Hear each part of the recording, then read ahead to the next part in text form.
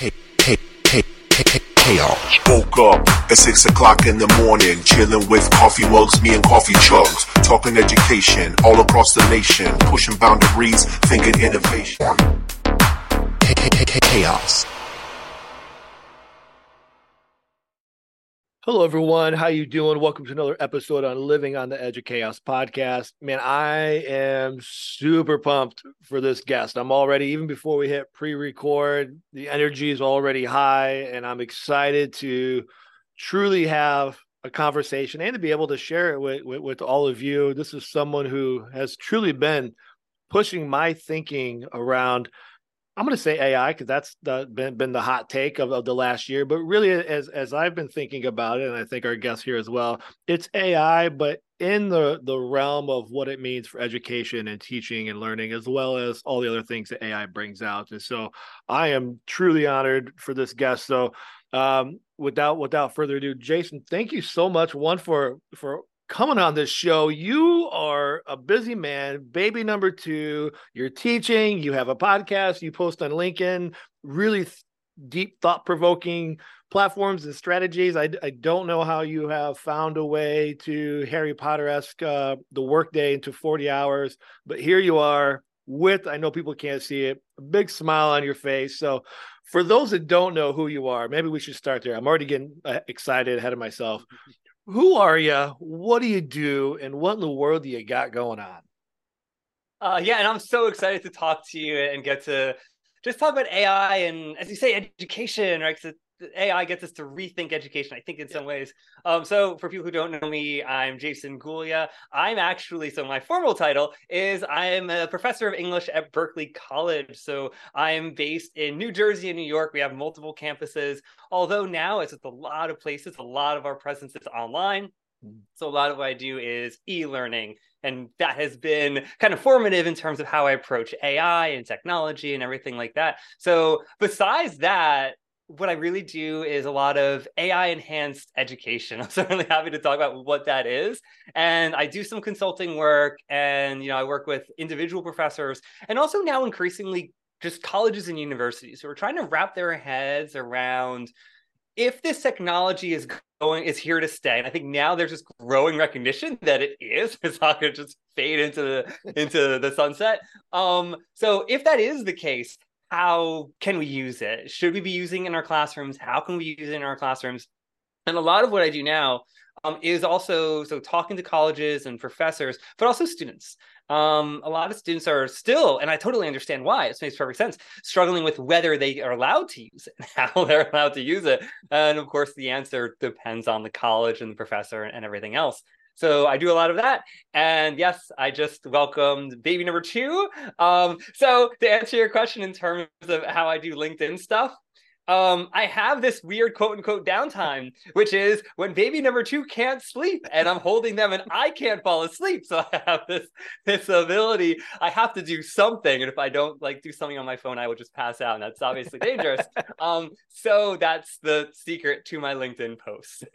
I love it. I love it. Yeah. And you said some couple things there that's really interesting. And so maybe, gosh, I got a lot of things I want to talk about, but let's start there. You talked about, even just in your, as a professor, your shift from, kind of the quote unquote face-to-face and then moving to this e-learning. And then, I mean, it wasn't that long ago that was the big hoorah, right? We can talk about COVID. I mean, we talked about e-learning education forever, but I think it really smacked people in the face when that happened, and we don't have to relive those days by any means.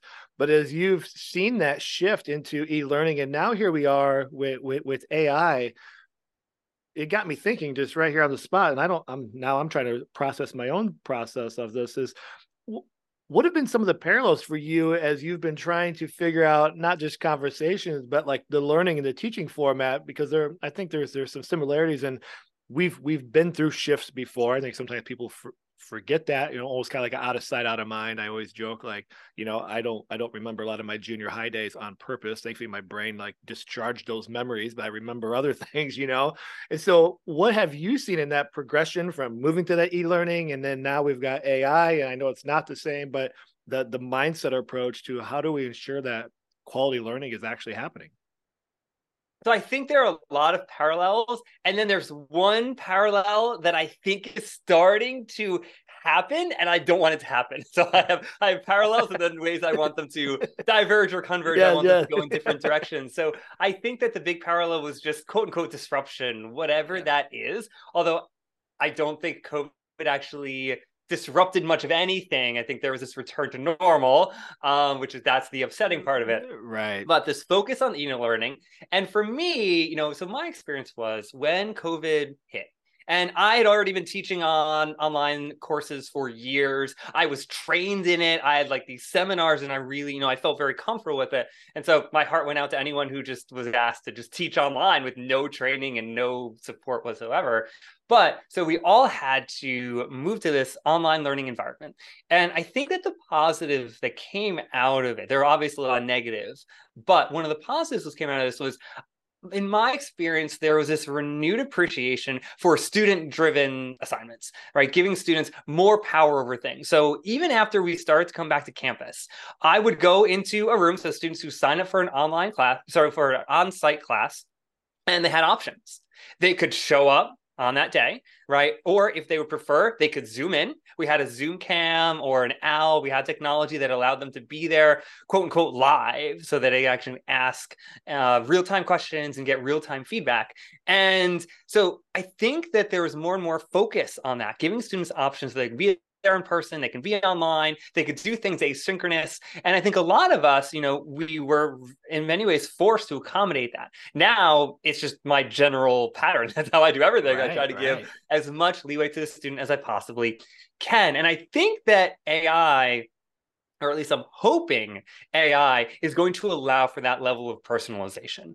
While also, and this is kind of my caveat, hopefully allowing students to enter a community, right? Enter an intellectual community, because there are dangers of hyper personalized content. You want students to be able to have personalized information and content and learning, but you also want them to learn how to enter a community of practice. So those are some of the parallels for me. Now, the return to normal is a parallel I'm trying to not have happen, because when COVID hit, there were all these ideas that finally it's going to be the push that education needs, and certainly the colleges need, to focus on the student, give them options, and change. And that didn't happen. Like, didn't at all, right? After things started to get more normal, those options faded, right? They just went away, whether students didn't want them or administrators didn't want them. And then there's this push to just have everyone on campus, which I get. Like, you want that energy. I understand the meaning behind it. But I think that we had this return to normal. And I do think that there are forces now trying to make that happen with AI, right? And we saw this with the American Federation of Teachers, right? Going in, so they have their contract now with the GPT-0, I think, whatever AI detection program it is. And so they're going to try, in some ways, they won't necessarily try to keep it out, but they're going to try to police it. And so I think that one of the forces behind that is desire to return to normal. Right. And there are still forces at the university level, certainly, that are just trying to keep AI out of the classroom, if that is even possible. I don't think it is, but to try to return to normal. So that's a parallel that I'm trying very, very hard to not have happen. Yeah, no, I mean, I think that's, as you're talking through that, it brings me back to a conversation I was just having with the district, and and that idea of returning back to normal. And it's like, well, define that. And a lot of times we can't. We're not quite sure what that means. It's like, like we think we know. It's like we can feel it, but I actually can't put it into words. And then the follow-up I usually have is, well, then was that working? Where's your proof that that was actually truly successful? Not that everything we were doing was bad. That's not my point. But the idea was, you can go back to whatever you think is normal, and you were still working through issues and concerns because it wasn't operating the way you wanted. And so how do you bring that up? That's so spot on. It's like, how do we not go back to just the way things were? I think about it even like when one-to-one initiatives went out, and we just went from, paper worksheet packets, and then we moved that to like digital worksheet packets, and we thought we did something transformational, but the teaching practice and the learning experience didn't shift. And even as you were talking, you just got me completely thinking about a lot of things that I hadn't really connected dots before around. We see in the K-12 space a lot of teachers begging and asking for support around how do we help us engage students. The student engagement levels are low. And as you were talking, it kind of makes me think about COVID, whether we did it right, wrong, or indifferent, they had choices. And now we've kind of gone back to status quo normal, where now we have put so many constraints in, to kind of go back to how we did school. They've lost those choices. And I think there's something there where all of a sudden it's like I had some freedom and now I completely have none. And I don't like that either. And so that's you've got my brain scratching already thinking about maybe those are some conversations I need to go back and revisit here a little bit. Yeah, I think that one of the productive things that can come out of this level of disruption is a culture of experimentation.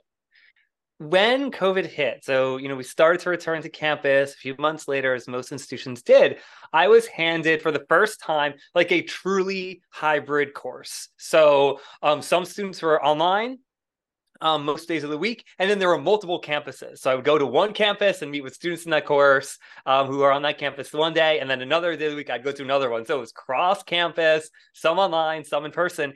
And, so they sent it to me and I said, all right, great. I've never taught it before, right? I don't think we actually even had them until really COVID hit. I think a lot of places did not.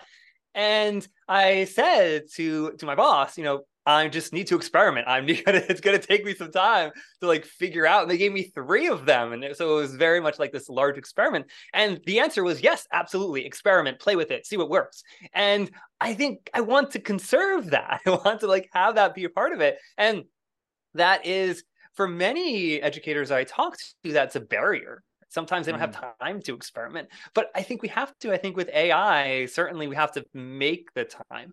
And part of it is being consistent. We ask our students to experiment all the time. Like that, especially in it's K to 12, certainly, and higher ed too, that we want our students, we give them something new. We do this all the time. We don't even think about it. We say, here's something new to read, something new to watch, something new to process. And engage with it. Just experiment, test it out, whether it's in traditional assessment or non-traditional assessment. And so in many ways, we need to just practice that, right? We need to just do that, right? Yeah. We have this new stuff. So experiment, play with it, iterate, see what works. And then you kind of go from there. And I think that we all have this desire from the instructor side for perfection. We think that, and I think this is an error, we think that the best way to serve our students is to give them a fully realized, polished product, right? Which is the course. But I think the exact opposite is true. I think something changes when you tell students that I'm trying something new. I'm going to try a different form of assessment. And I want your feedback about how it worked. I think that fundamentally changes the feel of the virtual room or actual physical room. So I think that the culture of experimentation is something we need to really, really conserve and prize, because that's what we want our students to do. We want them to experiment and play. Yeah, gosh, I love that so much, because it is what we ask kids to do, 8 hours a day or whatever the schedule might be. Like we redline them to be critical thinkers and creative and to collaborate and communicate and problem solve and process new information. That's just just another lens to think about. Like, hey, here's something new, process it and then do something with it. And we do that the entire day, 5 days a week, 180 days a year. And then we don't always mimic that practice. And that's not a diss to anybody. It's just, the nuances of the day and all the things.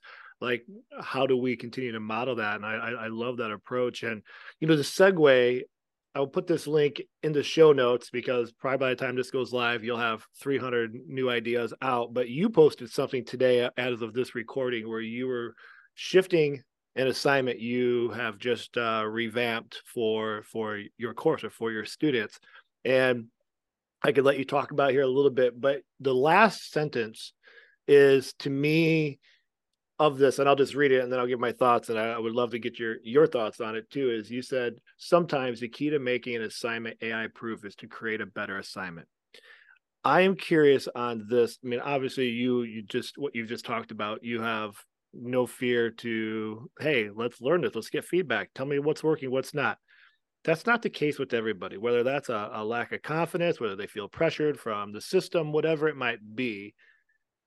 How how do you navigate kind of your thought process to look through your assignments, but then also as you're working with students and we're working with teachers or just people in general, because I think that's where the real friction rub is now. Like all of a sudden AI is hitting and it's hitting us on personal levels. We're like, oh my gosh, maybe my assessment practices need to improve. It doesn't mean that what I was doing was bad, well, maybe in some cases, but like it needs a facelift and or maybe this approach needs to change. That is not easy. That is a hard, and what some people say that's what's best for kids. It's also personal because we have crafted our style, right, to be whoever we are. So if you want to talk a little bit about the assignment for context, I'll link in the show notes. But I'm just curious, like, how have you built your mindset to approach that, or ideas for others that are stuck on that? Because I think that is, to me, right now in this moment, the huge friction of like, oh my gosh, it's doing these things, and maybe I don't even know how to shift my assignments. I think that's true. And for me, a big source of the friction is vulnerability. I think it's hard to be vulnerable. And when we go and we say, read this, give me a 5-paragraph paper, whatever the form of assessment is, there's a confidence in that. We're pretty sure that that's going to be okay, right? It's not going to be the greatest thing in the world. It's not going to be the worst thing in the world. It's going to be very comfortable, very middle ground. And I'm trying to push myself to not give into that. And one of the ways that I do that, and I try to do it consistently, is I use LinkedIn, right? Very unabashedly. I use it as a form of diary, right? I write most of my things just in the moment because I use social media, and this is the sharing part of me. I share information as a way to just process it. Now, sometimes that blows up, right? Sometimes, I get pushback, and like I try to be very honest, just saying, "Oh, I'm just sharing because I'm trying to learn. I'm trying to help people out." Right? These are not like fully fledged ideas. No one has fully fledged ideas right now. We're trying to figure things out. So I share. And so what I did with that assignment, so it was for an art of film course. And this was, I think like last week, I basically revamped it. And it is very much part of an experiment. So normally what I did was, and I fit into that very traditional mode, right, for better or worse, I showed them the movie Inception. And so anyone who knows it's this kind of mind-bending movie where in the end you kind of just throw your hands up. It's like, I don't know what happened. Right? That's the whole architecture of the movie, is so that you leave confused. Christopher Nolan's whole point that he said in an interview was, if you feel confident of what happened, you weren't watching the movie closely enough, right? It didn't work for you, right? You missed something. So anyway, I gave them that movie and I gave them, options for written assessments. Right. I had started to play with creative writing. Right. That was really my big foray into kind of changing it a little bit. Originally, it was just give me an argument. Here's the subject. So very traditional. Then I started to mix in creative writing. Right. So imagine you just got greenlit for doing a sequel on it. What would it look like? How would you put it together? Stuff like that. So, and I think that was good for me. But last week, I decided to totally redo it and give students other options. So they can do the creative one, and I kind of scaffold that in certain ways. But the big one that I worked on, that's what I posted on today, was creating a companion website. So I said, this is what I'm going to do. So imagine that, you watch this movie and your goal is to create a companion website that helps people out. So, and I guide them through it. So I actually give them a template, a Word document. And so I guide them through, trying to figure out who their audience is and what their pain points might be, right? If you're a member of that audience, so they can pick a college student if they want, whatever they want, or it can be themselves. That's cool, right? So what's your pain point, right? Yeah. Is it that ending? Is it the wife's function in the movie, right? Like what kind of got you curious and something that, you really were confused by or confounded by? And so I guide them through, looking at that, trying to find a problem for your site to address. And they're putting this all into a document.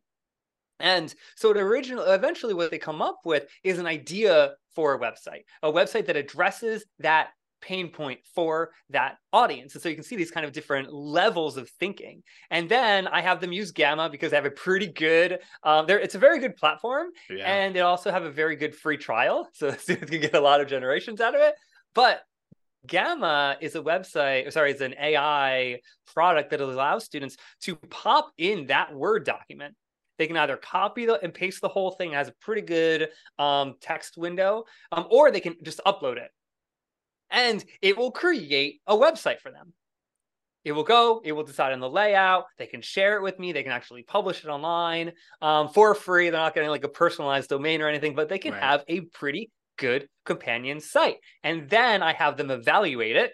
So almost always, at least right now, AI is not creating an out-of-the-box website that we should be sharing. There'll be certain things like, oh, that didn't work, or something is wrong about it, or it doesn't stick to their plan. And that's one of the things I really asked them to look at. Look at that plan that you had. Did the AI generated one hit that? And sometimes, yeah, it did a pretty good job. Sometimes, no, right? Sometimes it missed it, or it misunderstood the focus of the companion site. So I have them evaluate it. I have them revise it if they want. Everything they generate through the platform can be swapped in and out. They can play with images, text. Some of them will come in and say, oh, this website actually isn't accessible. Right. And that's something that allows them to like think, oh, that I actually need to change this. And so it gets to that human side of it.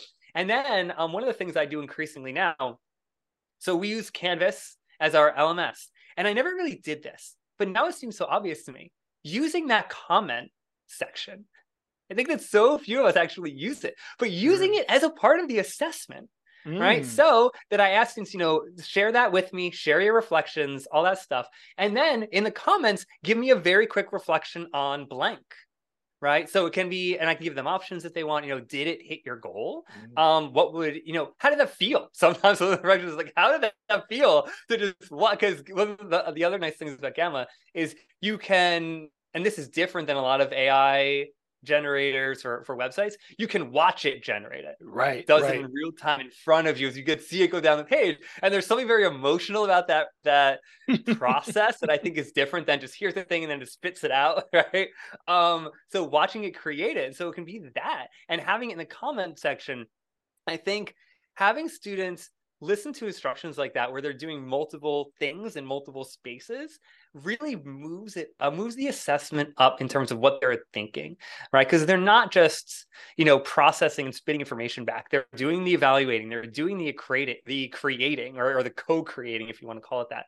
And so that's how I changed it. And so for me, and I know that, there are some ways in which this won't work for a particular assignment, but for me, thinking about AI proofing it, and I kind of use this very tongue in cheek, because for me, it's AI proof because you're allowed to use AI, right? So if you use AI and create it from beginning to end, you're not cheating, right? If you're smart enough to figure out a workaround and to create an AI product like that, end to end, reflections at all, which first of all, probably took you way more time than just doing it. But if you're able to do that, like, yeah, you get an A, right? So the AI is a part of the process. So yeah, it took some time, right? And it took some time to like figure that out and put that together. Now, I will say that a lot of what I experience now with AI is that it's not really lost time, it's repurposed time. So normally with the essay form, I would spend the first hour looking, not even reading anything, not even like doing like what we all do and what we like, giving feedback and engaging with ideas, but going through the Turnitin reports, scanning them, finding information. I would lose an hour to 2 hours, doing that, sending emails to students like, oh, it came up a 70% on Turnitin. So I'm not doing that anymore. I'm just I don't no longer have that task. So the amount of time that I put into creating the assignment, I save later on at least a little bit. But yeah, I think the big barrier is time and being able to experiment. I think that's one of the reasons I try to share, so that if someone wants to, take something and take something from my LinkedIn wall or wherever and use it, they can have like this mostly ready-made thing. They might want to adapt it to themselves, whatever they're teaching, into their own personality. But I think that sharing is a way to hopefully get more and more educators to experiment, just play with things, and just adapt something like that, because that's something that works now. Maybe in a couple semesters I have to shelve it. Right? Maybe it doesn't work for some reason, but for right now it like works okay. I'm trying to come to terms with that.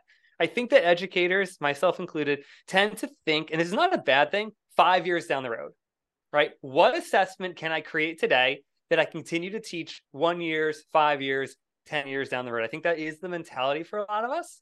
I get that, but I think we need to try to stave that off. I don't think we can think that way anymore. I think that we have to be willing as a part of our job to change how we're assessing things if something does need to change about them. Yeah. You said something that really resonated with me in there, that repurpose time. And as I'm thinking through this, some of the conversations I've led through workshops or just with educators, is this idea of, and I get pushback on it, and I also agree with the pushback. Like, how do we reduce the amount of time? I call it like lower level kind of managerial type task work. And not that there's not a place for it. You got to have foundational knowledge and skills to do higher level knowledge and skills. So, but I feel that, like, in the minutes we have with students, and I think this would apply easily to the university level there as well, we, due to like limitations of technology and limitations of things that we've had access to, we've had to spend an inordinate amount of time in this kind of like depth of now DOK levels like 1 and 2 to get them there. And then we're always like, gosh, we just don't have enough time to get to these deeper levels. Well, now, like your assignment, I'm thinking about that, where maybe you're not spending the 2 hours on turn it in, but because the kids are doing some meta-analysis on their thinking, reflecting on their practice, creating new things. To me, it's not that you're saving time, but that word is so, I love that repurpose. Like, how much better time spent for you and for the students now to be engaged in like reading their thinking, having conversations about their thinking, and then did the AI tool do what they wanted it to do? Like, to me, that's such a more enriching learning opportunity for everybody involved, the educator and the students, versus what we've done. And I when I was in the classroom, I didn't have turned in at that point, but I would copy and paste stuff into Google and see if like keywords, and I'm looking back and like, man, I wasted a lot of my own time that could have been on more thoughtful stuff. I mean, that's just the reality of the gig. And so I love that repurpose of time. I think that is a really, really nice way to help educators think about how to reduce some of the stuff that is kind of like that cognitive burnout, that when you do have time, you're just like, oh my gosh, I just don't want to do anything. And now apply it to something that we really want to do. And that builds that human relationship. It builds that human connection as a result of using artificial intelligence, which I think is always kind of like this ironic relationship that if we can embrace it right, it does strengthen and calls out the need and urgency for more human intelligence and relationships. Yeah, I think the same way. And I try to coach faculty about burnout and how AI can help with me. So anecdotally, so from my personal perspective, I get burned out when I have to do something I don't want to do. Like that's when it creeps in, right? If I find something that is engaging, so reading a student idea, looking at a student companion website that they made, or whatever the assessment is, and really just engaging with the ideas, I can do that for 2 hours and not be burned out. But if I'm writing emails, right, I can get burned out after half an hour. It's like I just can't do any more emails. I can't, just give me a phone call, right? Just like so you need that just shift in medium. Or the big thing with me now is just Zoom calls, right? Just get like not this one, but no, I get you. In general, the Zoom meetings that we all do. So yeah, I think that one of the hopes I have for AI, and so I hope this will happen. I'm not sure, because I do think there's going to be something that I'll call like a tyranny of workflows. What I hope is that we'll be able to choose in the future our own workflows, because I know people, I have friends who like writing emails, like they do, right? They don't get burned out by that, but have a lot of trouble creating rubrics. And I have friends who really get into rubric creation. That's something that allows them to kind of process things, but hate emails, right? And so I think one of the first steps for a lot of us is going to be figuring out what we can automate that allows us to repurpose time. Allow us to do actually the things that don't burn us out, that actually get us excited. And an extension of that is helping students do that. So one of the things that I do in all my classes now is I have a scale right? So a scale of AI use. So basically number 1 to 5, 1 is, I might flip them sometimes I do inadvertently, but 1 is no AI, right? Nothing. So like free writing, right? Free writing has to be all you. It's not going to do what it's meant to do. It kind of pushes against the whole purpose. So 1 is no AI, and 5 is full on AI, right? Sometimes I might say, I don't care how you generate it. All I'm going to look at is the product, use whatever, and so that kind of switches it up a little bit. But all along the way, I tell them, it's a 2. So AI is really useful for this, but you might find it kind of pushes against you in this way. A 4. And so you kind of walk through, what a 4 means for that particular assignment. And then one of the things I like doing is giving them the ability to choose, right? So if they're working on their final paper, right, for planning, right? Planning and brainstorming. What number did you give it, right? And asking them, saying, a 3, I really just kind of went on the ground. Or, like I really, really planning this to be all me. I really, really wanted to be a 1. And giving students the ability to kind of choose not just whether they're using AI, but how they're using it and how it's actually being worked into their process. And I think that is an extension of what I think we should all be doing, right? Faculty should be doing in terms of figuring out how we can personalize our workflows. Because one of my worries is that down the road, we're just going to have these workflows thrown at us. Yes. Right? Like email, you have to do all through automation, or like this, and this. And I don't think that's using AI in a way that is optimal, at least for us individually or as a society, because I think that we're going to hit burnout once we start to do that, because humans are so different in terms of how we process and what we like to do. So some things just shouldn't be automated, even if they could be. Right. Yeah. And it calls out, like, will the systems allow us to have permission to choose our automations and our workflows? And that is something that I hope comes to fruition. At least I know in the K-12 space, I can't speak to higher ed, but the systems, boy, really do kind of strap down some of the freedoms that we think we want to be able to have. And I like what you're talking about there.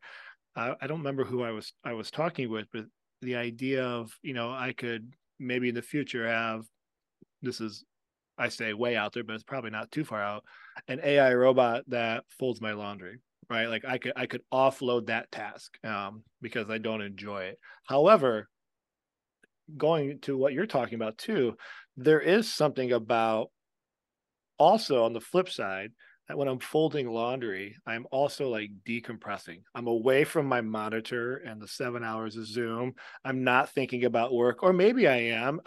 It's maybe a mindless task, but it's also important for the brain to kind of just reset. So maybe I don't get goosebumps going, ooh, the dryer just went off, but I need the body for mental health, well-being, just all the things.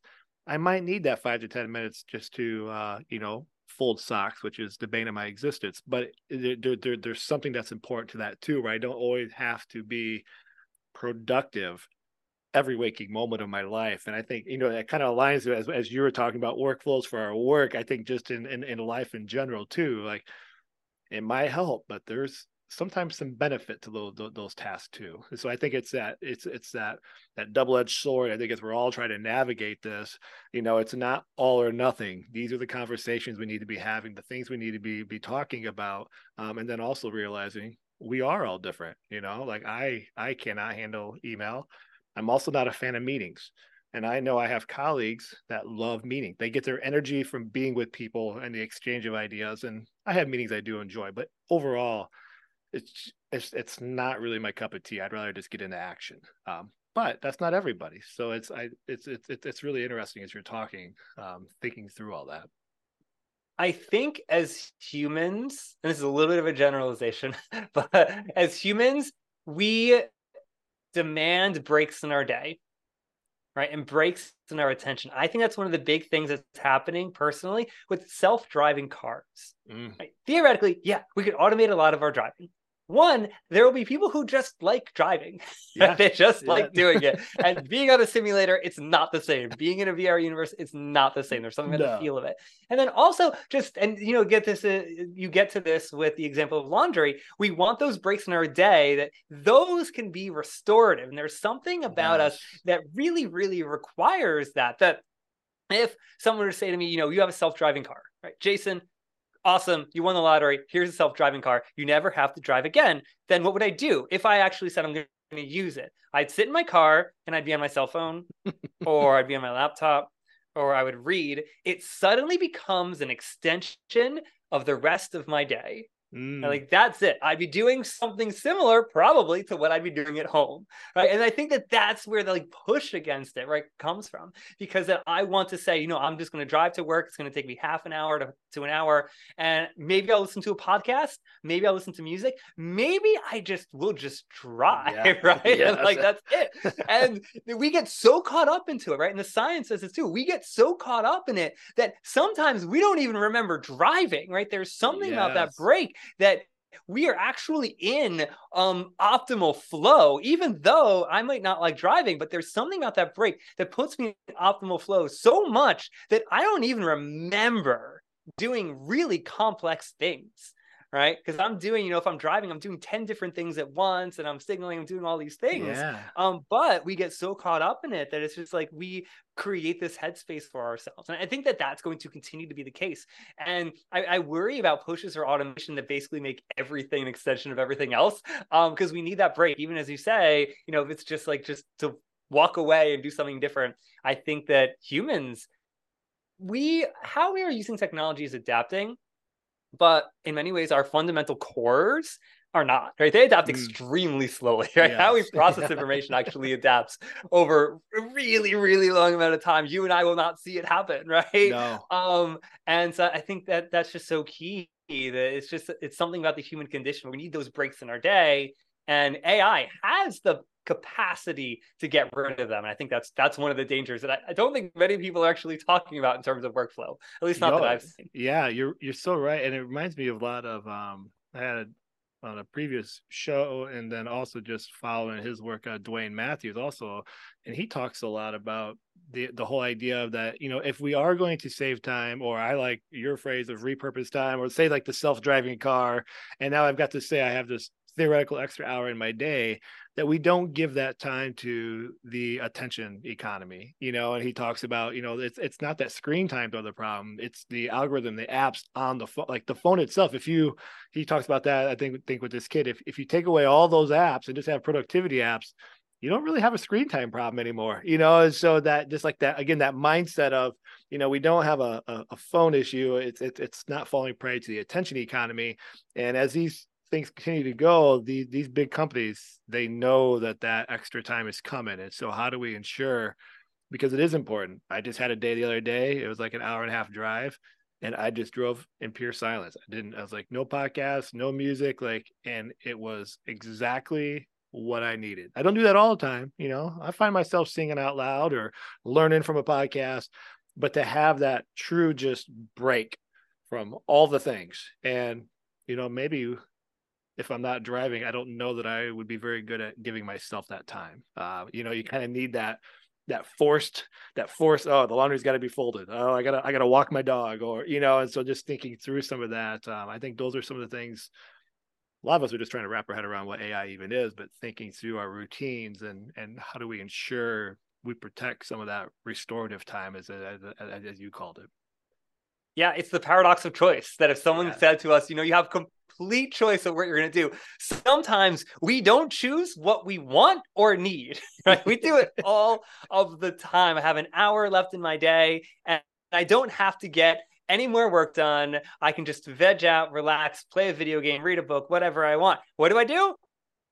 I do more work, right? I get ahead. I make a decision that I don't want to do it. I don't really need to do it. It's not in my best interest. And we just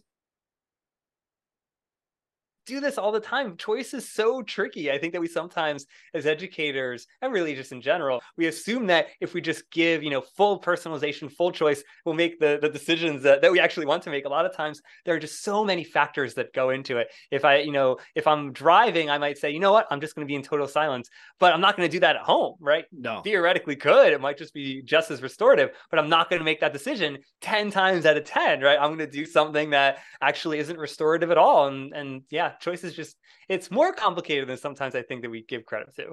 It is. Yeah. And, I want to be respectful of our time here. I know we're kind of drawn to the top of the hour, but I've got, as we think about the paradox of choice. The one other thing that I'm really interested in your insights on is, and this might be kind of a bad segue, but we're going to go with it. This, how are your students responding to the idea of AI in their learning experience, thinking about choice? I think from my experience, and this is something that it's anecdotal for sure, I don't think we're having enough of those conversations. I think the majority of us are still just trying to wrap our own heads around it. But I can speak on like my own three children. I have one in college, one in high school, and one in junior high. They're I call them like the generation of the unimpressed. Like nothing really impresses them anymore. Like they're just kind of numb to all the things, which I don't know if it's good or bad. Some days I think it's good because I don't have to I know I can't wow them. But there's other times I'm like, man, you should be excited. Of course, they got nerdy me, and I'm sending them pictures like, hey, look at this awesome picture I just created or whatever, and they're just kind of like, meh, how like I'm trying to wrap my head around how this generation is going to think about it. I know there's some skills they need, but as you're directly working with college students, I'm sure like everybody that you get a whole gamut, but in general, are they hesitant because of the system has trained them like almost everything is cheating? I think about my son in college where I would watch him when he was home study video game playthroughs for hours upon hours upon hours so he could be better in his video games, and he enjoyed watching it and then applying it. And then he would do homework assignments, and I'm like, well, go do the skills you do for your video games. He's like, no, that's cheating. And I'm like, no, that's you're learning. So how are your students processing that as you have your slide, you have a cool assignments like the Inception where they're talking through this?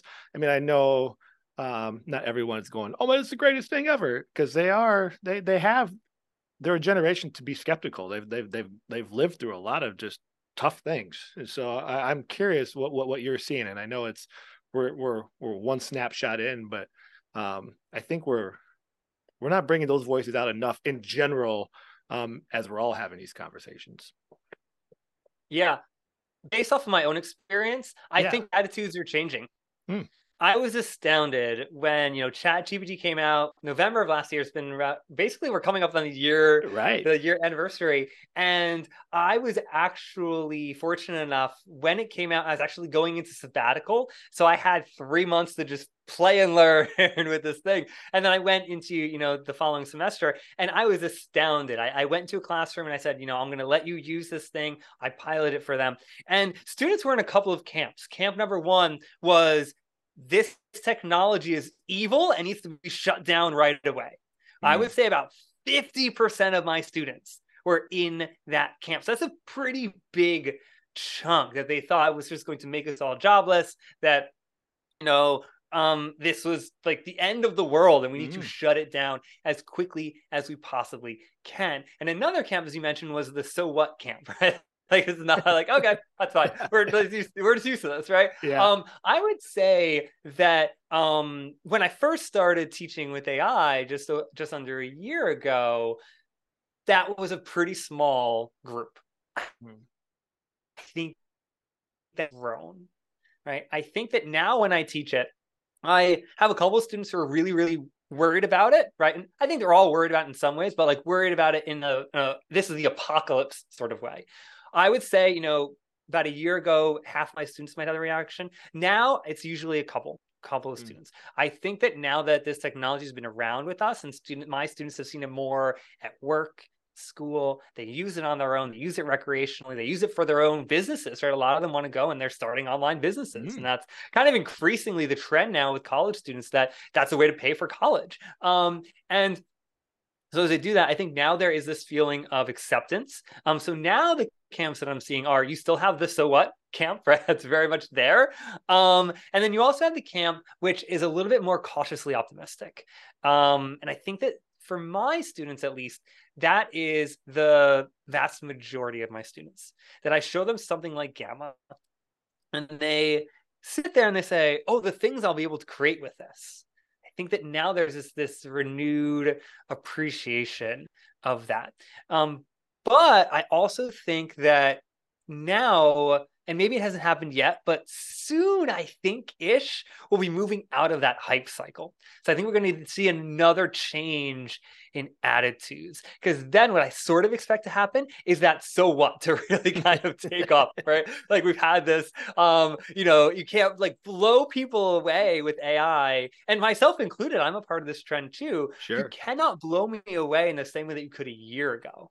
Right. So for me, one of the things I've written about on social media and I talk about is that I'm no longer impressed by AI products that personalize education.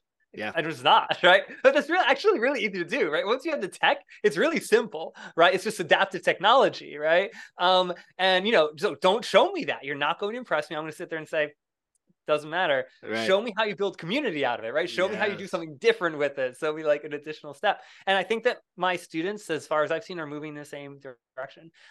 That it's moving towards a direction, maybe this is a slight revision, where they just demand more.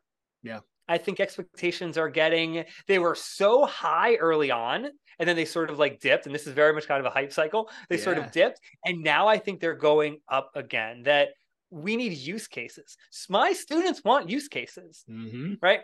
They're no longer impressed by me saying, oh, here's ChatGPT, right? A year ago, they were. They say, oh, that's really frightening, or that's really cool, or that doesn't matter, right? Now, a lot of the times it's, okay, show me what I can do with it, right? Yeah, if I can generate whatever it is you wanted me to generate with AI, how does that help me out, right? How does that allow me to create this workflow, create this product, create this thing? And I think that students are going to continue to push in that direction. And I really, really hope they do, because I think we need to move in that direction, especially now and students see this too. You look online and you look at the number of AI products that have come out in the last 6 months. It's just like astounding, right? There are thousands of them. But then you go through and say, oh, all right, how many of them have these use cases? How many of them are actually helpful for this audience, for this individual? And suddenly you just start crossing them off really, really quickly, and you're left with a few. So I'm hoping that students continue to move in that direction, because that's what I've seen from my own personal students anyway. Yeah, and I think that's how we all get better. To be pushed on the ideas and push on the technology, whether that's students pushing on it, whether that's ourselves pushing on it, and I think even society at large to continue to push on the technology and the companies and the organizations and start to say, truly show me how it's going to help me. As you were talking, I'm thinking about, you're a college student at Berkeley, and you probably have a little bit of student loans, and so you're probably going, you better show me some use cases, and better show me how this is helping my degree that is not coming cheaply. I mean, and that's for all universities, I'm not calling Berkeley out. I don't even know tuition, but I think there's that to be able to stand up and go, show it to me. I think that's what we need to do, continue as society. We're going to use this. How do I know that the data is for all people? How do we know, or the ethics, and I mean all the things we need to consider? And so I think that's to me, that's exciting that students are coming with that lens. And I hope that I take it from the K-12, and we can continue to build those key skills of critical thinking. I mean, the things we've always been trying to do for the longest of time, we bring that back, and that just, whether it's AI or the combination of all the stuff, that's how the system moves in a better direction. Some of that kind of that roots level advocacy. We keep waiting for the people in charge to make the decision.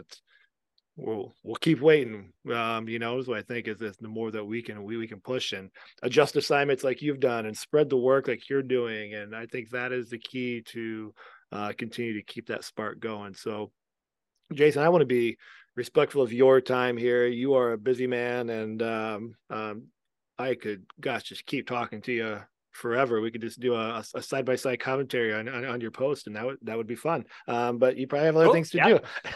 But I always like to end with, for those that are listening, they're out walking, or if they're driving, hopefully they're at a red light, and they want to add you to their network of learning and people to follow, which is, I highly encourage them to all get in part of your circle of learning, because it's absolutely incredible. Where are some of the best spots for people to get started to follow your learning journey? Because you're doing a great job of sharing. Oh, thank you. And right now, the best spot is LinkedIn. That's what I use for a lot of my connecting. I try to share and I try to engage in an experimental way. Right? So try to do something a little different as much as I can with each post within my own limitations and everything. So yeah, LinkedIn's probably the easiest. I'm trying to get more and more off of LinkedIn, just, engaging people with email. I haven't created a newsletter or anything like that yet, but just like an email list, which I've started creating because so my LinkedIn account was locked a while ago. So I remember that. Yeah. But yeah, so LinkedIn's the easiest way to do it. And always, for anyone listening, please feel free to reach out to me, message me.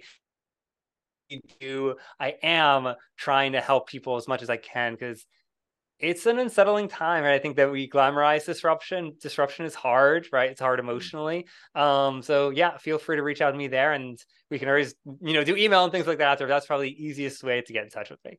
Yep. Just and it won't be a Jason email chat bot. It'll actually be him in the flesh. I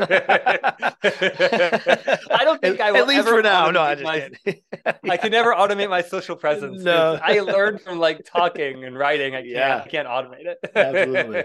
Well, this has been an absolute pleasure. Thank you so much for this conversation. This has really, really made my day. I'm excited to get this shared out, and I can't wait for the listeners to follow your work. And you've given us a lot of great things to think about. So thank you so much for your time. Yeah, thank you. It was a pleasure. Hey, y'all. Woke up at 6 o'clock in the morning, chilling with coffee mugs, me and coffee chugs, talking education all across the nation, pushing boundaries, thinking innovation.